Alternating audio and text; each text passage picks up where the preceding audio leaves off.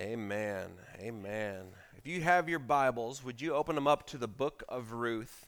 We're going to be in chapter 1. We covered the first part of chapter 1, or at least the first couple verses of chapter 1 last week.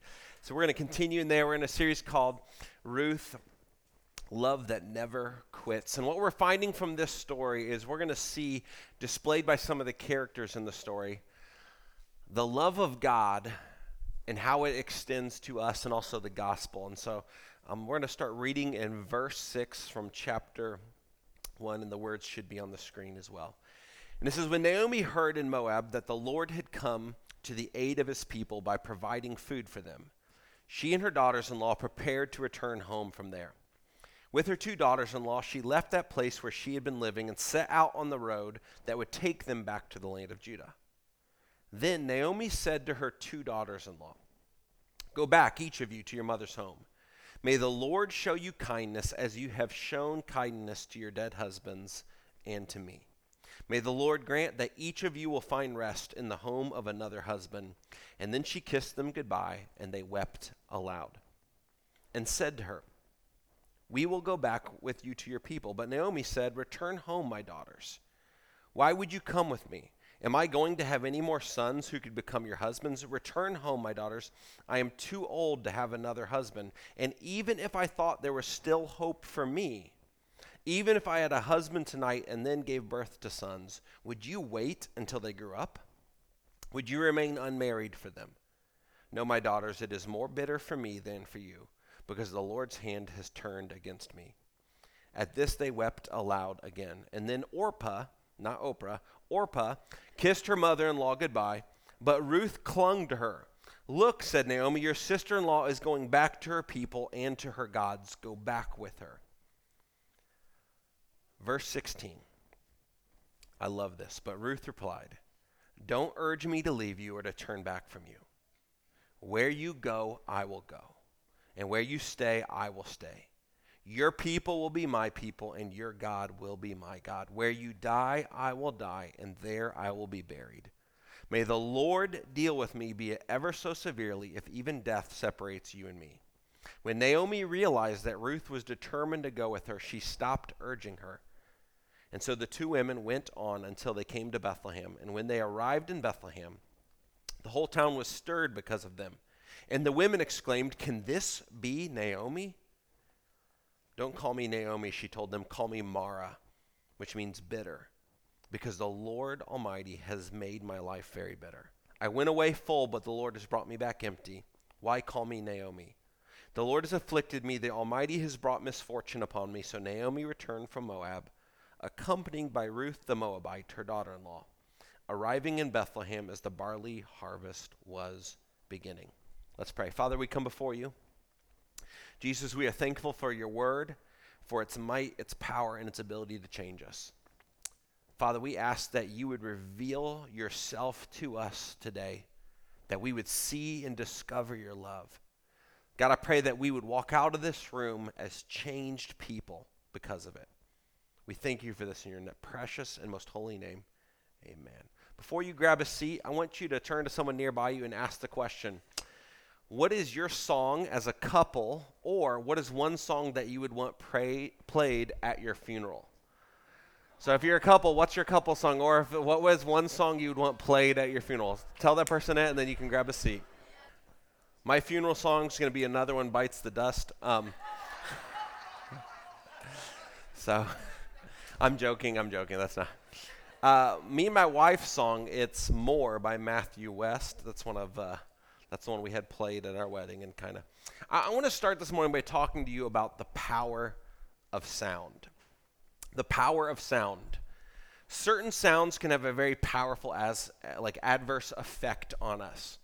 Do any of you in this room have a sound that you just hate, you just despise the noise of it, okay? Yeah, there's quite a few. So like you've got nails on a chalkboard, right? There's that one. Is anybody in here like the styrofoam thing? You know what I'm talking about? As a kid, I hated the sound of corduroy rubbing against each other, so I refused corduroy pants because it just despised it. Kids with their high-pitched screaming. Squealing brakes on a bicycle or a car. That's a delightful one. or snoring, right? Snoring, yeah, that can have an adverse effect. And when you hear these sounds, just hearing the sound has an effect upon your body. You cringe, you can even squint, your eyes cover, there's a physical reaction to the sound that comes from it. Sound has the ability to have that immediate reaction to us, but something else that it does is it has the ability to find a permanent home in our brain. There's certain things that we hear or that we learn or that we think of that we cannot ever unlearn. Let me prove this to you. Like a good neighbor, State Farm is there. That's right. Or the age-old Kit Kat bar commercial, give me a break. This is my best shot ever at singing. Paula, you want to come join? She's like, no, I'm right. There's the Subway $5 foot-long commercial. Everybody remembers that one. If I say I'm loving it, McDonald's, okay. Just Do It, Nike, okay. Snap, Crackle, Pop, that's right. Rice Krispies, and then Taste the Rainbow. See, these are things that you've heard that you just can't unlearn them. They're stuck inside your bread. And this is what I find is what this teaches us is that sound can be both painful and have the ability to linger. Sound can be both painful and have the ability to linger. I want you to think about the sounds of Naomi. First was the sound of her choice. Elimelech and Naomi decided that they were going to leave God's presence, God's people, God's commands, and head to Moab. We talked about this last week, that they were walking away from discipline and they were choosing to try to find bread, trying to find life, trying to find sustenance apart from the people of God and apart from the presence of God. See, they looked at their situation and they're like, things aren't how I want them to be here, so I'm going to go find life somewhere else. I'm going to go find fulfillment. I'm going to find joy and happiness apart from this. But instead of them finding life, what encountered was tragedy. They encountered something else. But the sound of her choice, I just wonder, 12 years removed, she's heading back to Israel. Her husband has died. Her 2 children have died. Can't you see her walking that road as the sounds of her choice play back in her head? She's remembering back to that very first conversation with Elimelech where they started talking about leaving. Started talking, well, maybe we should, I know we shouldn't, and I know that's not where we're supposed to be, and I know that that's not God's best for us, but it really looks good there as they start to replay that conversation. I think she rehearsed it in her mind, her decision to go to Moab. The decision she now regrets, that she wishes she could go back and rewrite the story, rewind it to that moment. So there's the sound of her choice. Then there's the sound of their lingering. It started with, we're going to go there for a time because there seems to be bread, so we'll go there and we'll get things figured out, but then we'll make our way back to Israel. But it said that they remained there, and they remained there for over a decade. They were there for well over 10 years. What was supposed to be this temporary state returns into a remaining there. And I wonder if the sounds of her lingering, like the constant conversations are bouncing in the back of her head between her and Elimelech going, should we stay? Should we go? Should we stay? Should we go? But then there's the sound of destruction. I don't know about you, but what I noticed is this, is that my kids have, their cries have different sounds. You notice that? Like, you could be with people and they're like, hey, your kid's crying. And you listen to the cry real quick and you're like, they're fine. Based on the sound of the cry, you can tell, is this like, I'm tired, I'm hungry, I'm grumpy, I just want attention. And then there's that cry. There's the cry that, like, as soon as you hear it, you're like, where are they? And you're like, I got to get there because that's the real one. Ruth was likely there to hear the sounds of the 3 most important people in her life as they breathed their last. Imagine that lingering in the back of your head. Holding all 3 of them, the most important people in her life, quite possibly as they breathed their last. That last sound was the result of all the former sounds. Of their choice to leave, their choice to linger and stay, their choice to live in what they knew was outside the commands of God. And now she is hearing the sounds of the destruction that has come from that. And that last sound changed her. She went away from Israel as Naomi, as pleasant. That's what her name means. But as she returns back into Israel, I want you to notice the people of Israel just looking at her, they go, is that Naomi? Something's changed. And she walks up to them and she's like, don't call me Naomi. I'm not pleasant anymore. I'm Mara. I'm bitter. You see, the soundtrack of the enemy wants to play on repeat in your head. And the longer we rehearse a lie in our head, the more we will believe it. And the longer we rehearse the pain and the damage that's happened in our life, the more that pain and damage is going to continue to create. You see, the truth is this, there's a soundtrack that the enemy wants playing constantly in your head. He wants to remind you of your destruction. He wants to remind you of your past. He wants to remind you of your brokenness. He wants to say these things like, you're broken, there's no hope, it's never going to get better, it's over for you. Get rid of everyone good in your life because you're toxic to everyone. Because what the enemy wants to do is the enemy wants to rewrite your identity. He wants you to get a new name. He wants to move you from pleasant to bitter. And if we're not careful, we can slide into that so quickly and so easily. We start rehearsing the things that we've done or that has happened to us, and over time it starts to erode what we think about ourselves, but more importantly, what God has declared over us. And then without even realizing it, we slip into a brand new identity and we claim a different name. See, the truth is this is a cautionary tale. The start of this story is a cautionary tale for us as parents and for families and churches. How are we leading our families? How are we discipling our children? Where are we showing them where we find our sources from? Is there any people in here who love to hunt or fish? You just raise up your hand. You've got that spot, right? I found this, our receptionist in the Muncie office, Pixie, she's a fisherwoman. But she's got a spot she will not tell anyone in Muncie. She goes there, it's like secretive. You would think that there's like gold hidden there. Like this lady, you're like, hey, where's that spot at? She'll look at you and go, nope. You don't get to know. And I've known her for 10 years, and she's like, nope. But she's got her source. She's got the place that she goes to that in her mind has the best fishing. Same thing with hunters. There's that spot. It's where their tree stand is. That's, it's where they've kept it at. But some of you, maybe it's not that. Maybe it's the place you always go to for vacation, or that place that you love to eat, that like every Friday you're there. That spot. It's that source that you go to. My question for us is, where are we showing our kids where we find our source for love, joy, for hope, for peace and security? Is it in this world or is it in God? You see, this is a cautionary tale because Elimelech and Naomi, they showed their kids the wrong place to find their source. Are we teaching the truth of the consequence of sin, that it longs to steal, to kill, and destroy? Or are we making cultural compromises that they're going to follow? Because whatever we do in moderation, they will do in excess. And it's a cautionary tale for us all. Are we trusting that God is enough, or are we searching for what we think we want outside of him and his commands?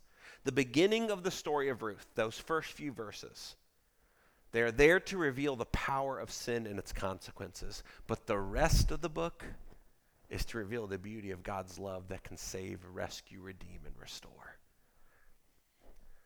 So if you're here today and you're saying, you know what, Pastor Josh, it feels like that soundtrack's been playing for a long time. Can I just tell you something? Would you pause long enough this morning to let God rewrite it? To insert some different language. Because identity is shaped by what we cling to. Naomi moves from Naomi to Mara because she's clinging to her past, her brokenness, her pain, and her sin. Her life was defined by the fact that she left God's people, his presence, his commands, and his discipline. She left the only place that life could be found to pursue safety, comfort, pleasure, and success outside of it. The story says that she left Israel, she left Bethlehem, the house of bread, because in her mind there was no bread. There was famine.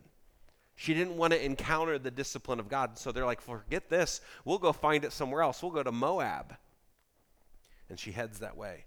They went to Moab, which was a people and a culture that lived directly against everything that God and his nature and his character stood for.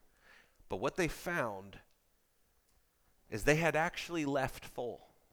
They left Israel with wealth and with money and with family and with kids and everything going great. But as she returns, picture this with me. There's no bags.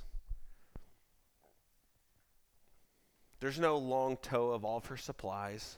There's no family. It's her and her daughter-in-laws walking back more alone and empty than they've ever been before.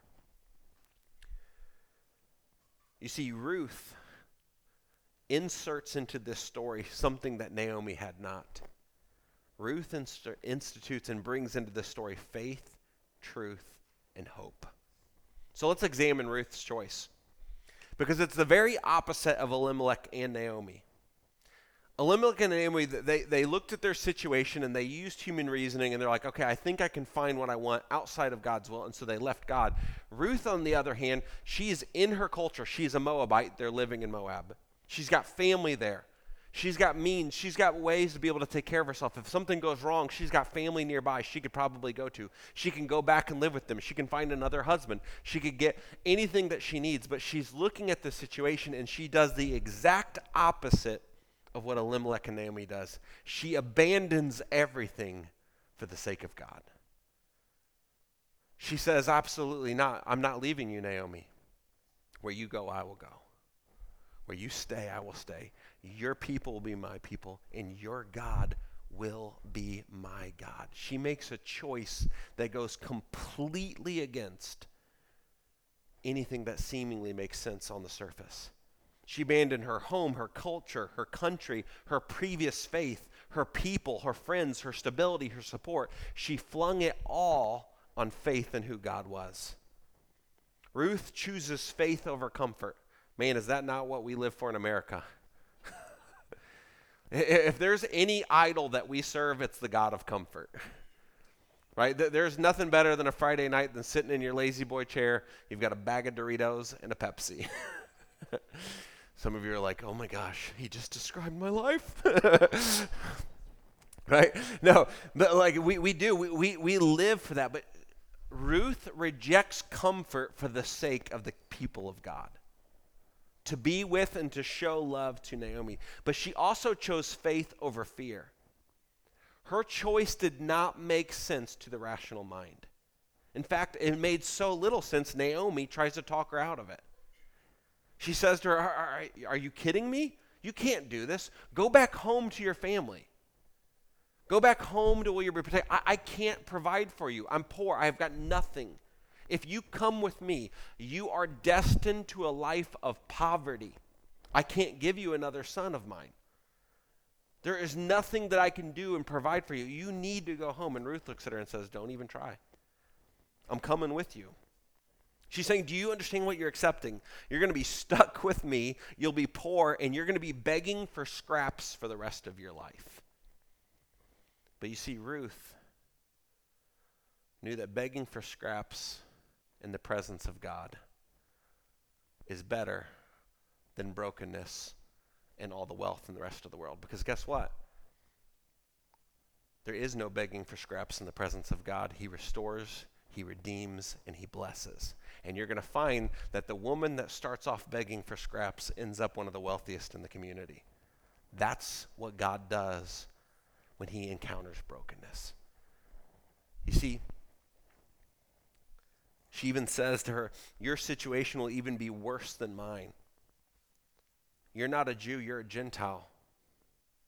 You're not a saint, you're a pagan sinner. You don't even know the culture of people. If you come with me, there's no hope. But love has a different perspective, doesn't it? Ruth left her culture to find life in the presence of God. You see, Jesus tells this story about the parable of hidden treasure and the pearl of great price. And he says there's a man who essentially is walking along this field, and he kind of stumbles over this little spot in the ground, and out of nowhere he finds this treasure that's full of gold and realizes no one has any clue this is here. So he goes home and sells absolutely everything that he has so that he can buy that field and have that treasure, because that treasure is worth more than everything that he had before. It's worth giving up everything. That's what Ruth is doing in this moment. She has seen Naomi and Elimelech serve the God of Israel, and she has seen something that is so far different than the culture that surrounds her. They served the god Chemosh, right? They served a god that had to be worshipped through child sacrifice. And she hears this, and then suddenly she starts hearing the different stories. Like maybe it was from Exodus 34, when she hears this description of God, and it says, "And he passed in front of Moses, proclaiming, the Lord, the compassionate and gracious God, slow to anger, abounding in love and faithfulness, maintaining love to thousands, forgiving wickedness, rebellion, and sin." She's like, wait a second, that's different. That's worth giving everything up for. Her faith allowed her to see differently when no one else could. One of the great successes of the American military in not the last few decades has been night vision goggles. They can walk into an operation where their enemies cannot see anything because it's under the cloak of night, but they'll turn on their little night vision goggles and they can see everything. They can walk into a building and see every person that's in there. They can see the situation. They can see the enemy. They can see what they're up against, but no one else can unless you have that. You see, faith allows us to see differently. It allows us to see past what even the rational mind can't understand. Ruth's choice makes absolutely no sense rationally. And yet when you get to the end of the story, it's the best decision ever made. You see, what happens is it's like she put on those night vision goggles. Her ability then is able to see what no one else could see because she was looking through the lens of love. Can I tell you something? God has a perspective of love towards you that doesn't make sense. We were his enemies. We have done everything we possibly could do to give him a reason not to love us. And yet he sees through it all and sent his son to die on a cross for us. To come to rescue, to redeem.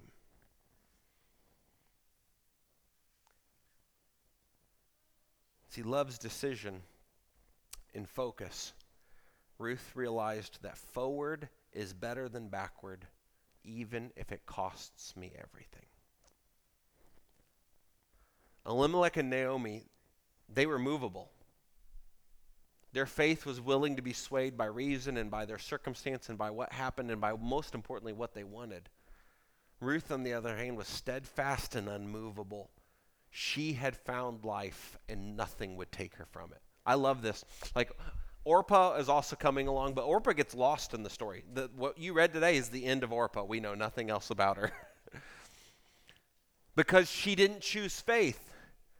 She went back to her home. She went back to brokenness. She went back to serve an idol that was made of wood or stone.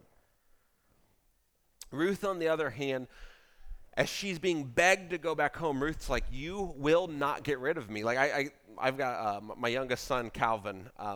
He's in a stage right now where he's incredibly brave at the moments he shouldn't be. And then incredibly shy in the moments whenever like you need him to detach, and he just grabs dad's leg, and it's like everywhere I go, it's like I'm dragging a weight with me. Like that's what Ruth's doing. Like you get this picture, she's got a hold of Naomi, and she's like, you ain't going anywhere without me. I have found life in the God that you serve. I'm coming along, and nothing will separate us but death. She says that. She's got a decision. She's got a focus. She's saying, I have found life and I will not leave it. But love also has a sound. These words have been recorded and they've been used countless times through countless generations. They've been used in weddings as vows. I want to read them to you one more time, starting in verse 16. It says, but Ruth replied, don't urge me to leave you or to turn back from you.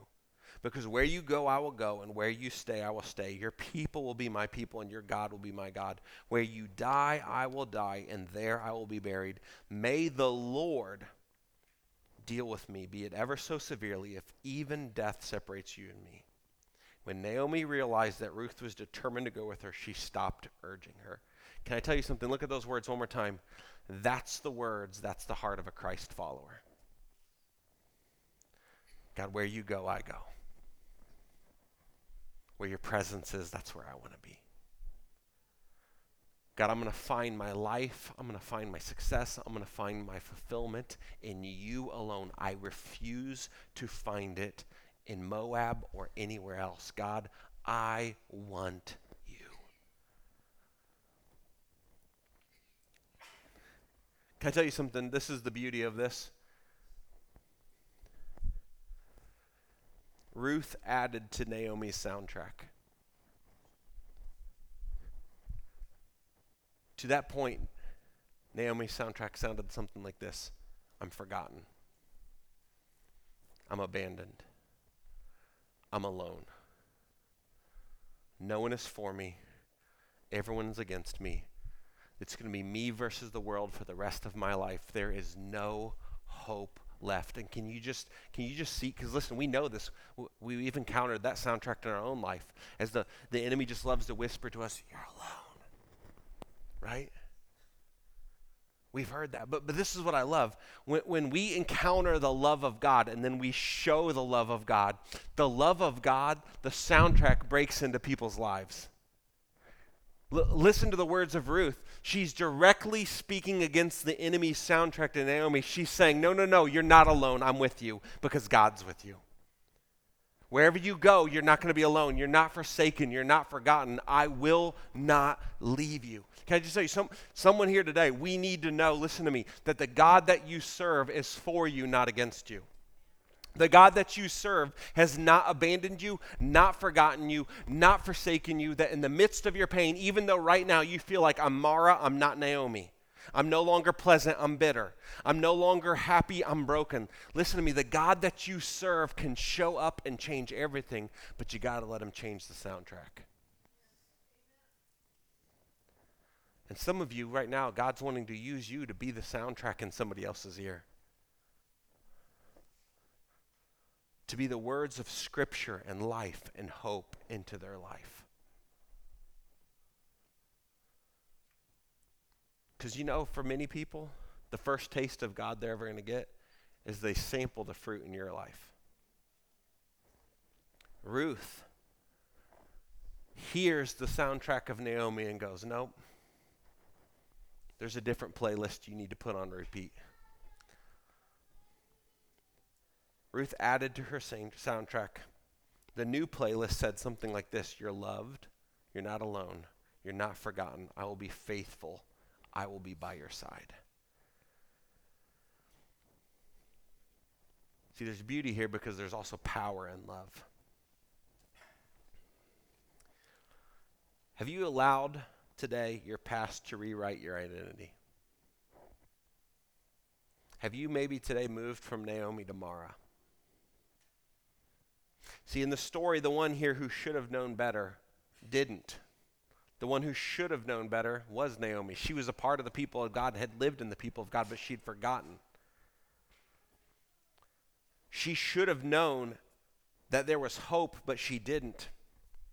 But Ruth's faith and love, I love this, was an invitation to God to re-enter the story. As she displayed this love, it was an invitation saying, God, you're right. On the surface, it looks hopeless. But will you re-enter our story? You see, love has a power. It has a power to change things. So we're keenly aware of sin's power.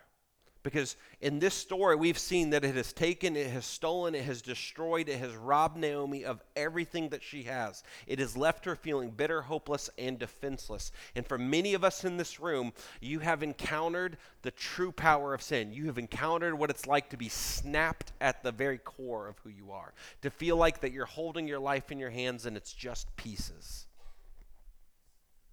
Jesus said that the thief has come to steal, to kill, and destroy, but I'm very thankful the verse doesn't end there. He says, but I have come that you may have life, and life to the fullest. See, love's power changes everything. As Ruth placed her faith in God, she invited him to come and renew, rescue, and restore the story of their family.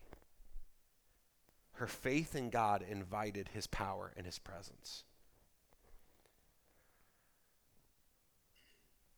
Here's what we need to know from the story of Ruth. You are loved like this. You are loved with a love that never quits. You have a soundtrack that needs a new song. Sin and brokenness may have left a very powerful sound, even a lingering sound. But God has a new soundtrack he wants you to put on repeat.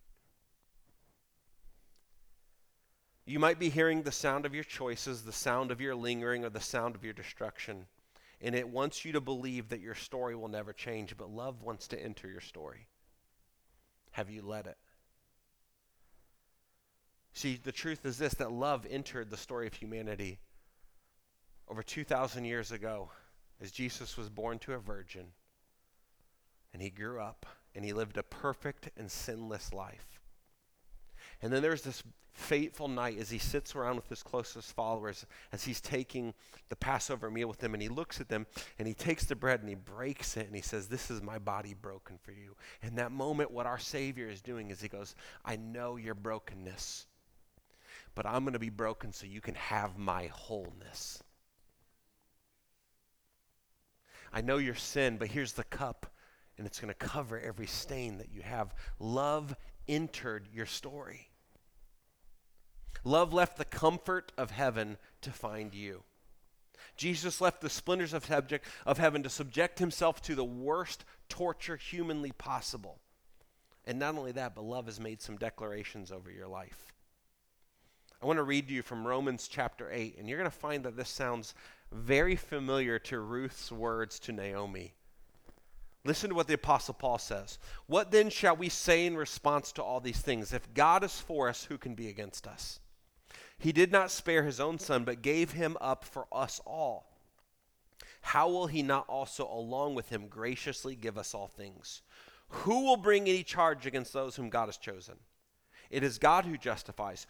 Who then is the one who condemns? No one. Christ, who died, more than that, who has been raised to life, is at the right hand of God, and he's interceding for us. Who shall separate us from the love of Christ? Shall trouble or hardship, persecution, famine, nakedness, danger, or sword? As it is written, for your sake we face death all day long. We're considered sheep to be slaughtered. No, in all these things we are more than conquerors through him who loved us." I love this. "For I am convinced that neither death nor life, neither angels or demons, neither the present nor the future, nor any power, neither height nor depth, nor anything in all creation will be able to separate us from the love of God that is in Christ Jesus our Lord." For those who are in Christ, do you realize that the words of Ruth basically ring true over your life? God looks at you and he says, "You're my child, you're my own. Nothing can separate you from me." You are loved with a love that never quits. You are loved by a God who is for you, not against you. You are loved by a God. And love has a sound. As your past tries to remind you of your brokenness, can you remind it of a different sound? As it tries to remind you of the final breaths of what you loved as it was taken, can you remind it of two other breaths? Jesus' final breath on the cross had a sound. Scripture says that he exited with a cry, with a loud cry. And he breathed his last after saying, "Paid in full." Every sin, every shame, paid in full. But there's a second sound, there's a second breath that I want you to hang on to that's even more important. It's the sound of his body on the third day. As he was resurrected to life, let that be the soundtrack of your life. My sin is paid and I have life. See, love has a power. Christ has come to restore, to rewrite, and renew. But your story cannot be resurrected in Moab. you have to come home. Your story cannot be resurrected in Moab. You have to come home.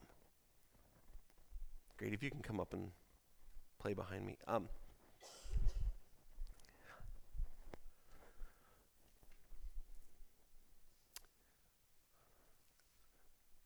If we were betting people, we would look at Ruth's story and we would say, hopeless. Especially in their culture. She can't own land. She's penniless. She has no property. She has no way to make an income. For the rest of her life, she's going to basically have to follow the people in the fields, gleaning whatever they've dropped and left behind, hoping there's enough to sustain her life.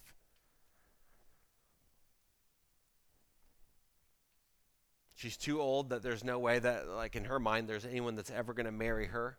She's going to be poor and penniless for the rest of it. In her mind, she's already completely written off her story, and that's one of the reasons she's pushing Ruth away. She's saying, I don't want to drag you into my mess. There is no hope, Ruth. Can't you look at me? There's no hope, she's saying. But this is what I love. Ruth has found something that Naomi should have known, but that Ruth has been longing for her whole life. She has seen and found a God that has rescues, restores, and declares love and hope. And so Ruth sees with the eyes of faith and she goes, listen, the God you've been telling me about, that God parted waters. The God you've been telling me about, he rescued your entire people out of slavery and bondage. Are you telling me he can't fix this situation? And so Ruth throws her life onto faith. And she says, no, I'm going to put all my eggs in one basket, and that's in this God that you've been telling me about. Let's go home to him and see what he can do. Oh, come on. We got to go home. At home, there's hope. See, what Ruth essentially did is she goes, God, here's the story of our life. Here's the pen. Can you write something better? I think today we need to do that too. There's many of us in this room right now that if you're looking at your life and you're looking at what's been written to this point, you're just wondering, God, is there hope? God, there's a lot of brokenness, there's a lot of pain, there's a lot of bad decisions, there's a lot of, I hate to do this, 'cause I hate when people do this in movies. I'm going to spoil the story for you, okay? So you had a chance to read it anyway, so I don't feel that bad. Ruth marries Boaz, who we're going to encounter here real soon, who's a man who loves Jesus, loves God, loves God with his whole heart. And she's going to end up marrying him, and that God's going to bless their family. And Naomi's going to move from being Mara back to Naomi. She's going to move from being bitter to her story being rewrote, and she's pleasant again. And Ruth's going to have a son, and Naomi is going to see it as if it's her own son. And the people of the town are going to gather around, and they're going to call Naomi blessed. And through that son is going to come the greatest king in Israel's history, King David. And then through him and through his line, all the way going back to Ruth, comes the greatest king of all time, Jesus. Listen to me. Some of you today are going, Jesus, I don't know what you can do with my story. Can I tell you, he can do a lot with it. If you'll place it into his hands, if you'll say, Jesus, will you just rewrite it? God, I'm going to put all my eggs in the basket. I'm going to come home to you. Will you rewrite my story? Don't tell me he can't, because he can and he has. Every person in this room is a story rewritten. I've went from enemy of God to in the kingdom of God. I went from broken slave to sin to adopted son of the king. He can do it for us all. Would you stand with me this morning and just bow your heads and close your eyes?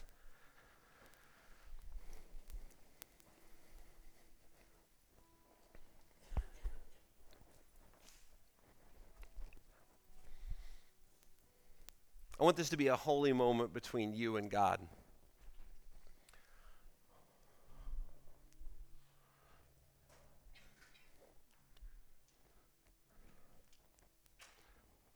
Today, maybe you walked in here and you feel like a shell of the person you used to be.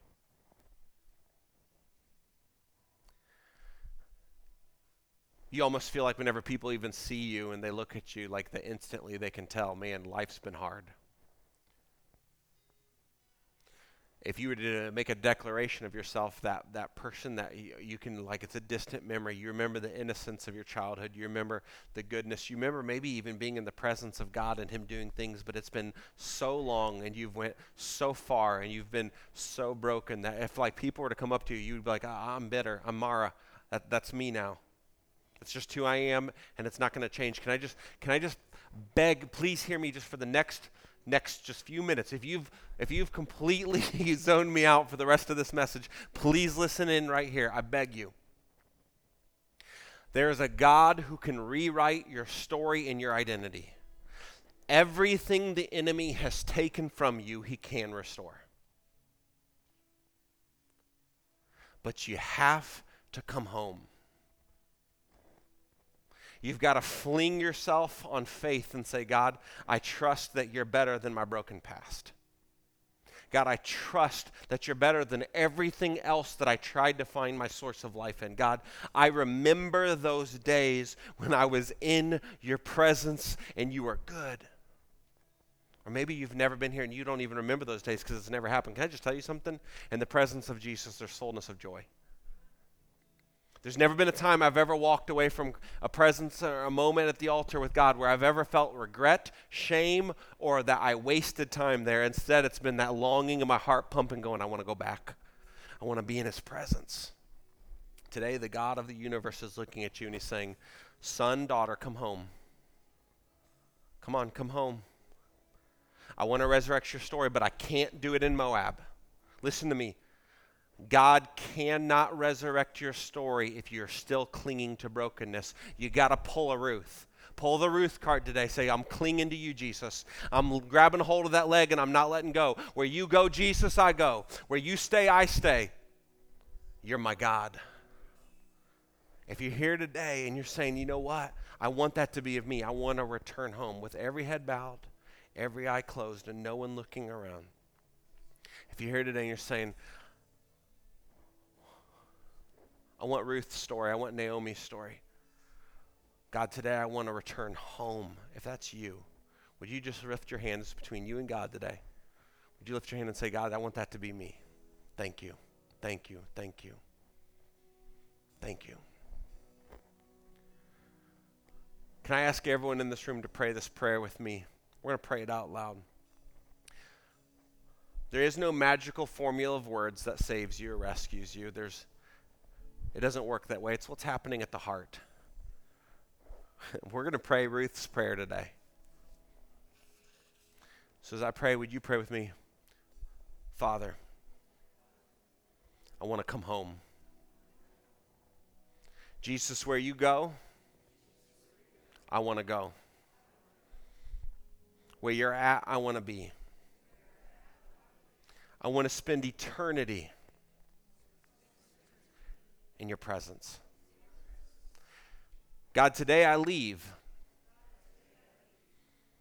every brokenness, every sin, every place that I've tried to find fulfillment apart from you. Jesus, you're more than enough. Would you take me in? Would you make me your own? Would you call me your son and daughter? I love you, Jesus. If you prayed that prayer this morning and you mean it, the Bible says what just happened was redemption. And in the New Testament, what redemption means is it was when someone would be bound in slavery and someone would come and they would purchase them out of slavery for the purpose of bringing them home as a son or daughter. You have been rescued from slavery to sin and brought into the kingdom of heaven. And if you've made that choice today, I would ask you, before you leave, would you just come up and talk to me? We've got a book up here I'd love to give to you. It's called First Steps of Grace, and it walks you through that. It reminds you of the things that are true to you. But what we're going to do is we're going to close in this song, and it's a very gospel-oriented song. And it's called Take Me In. We sang it once today. But if you just made that confession of faith this morning, that's going to mean some new things to you as we pray and believe that God is going to do a work in your life. So let's sing this together.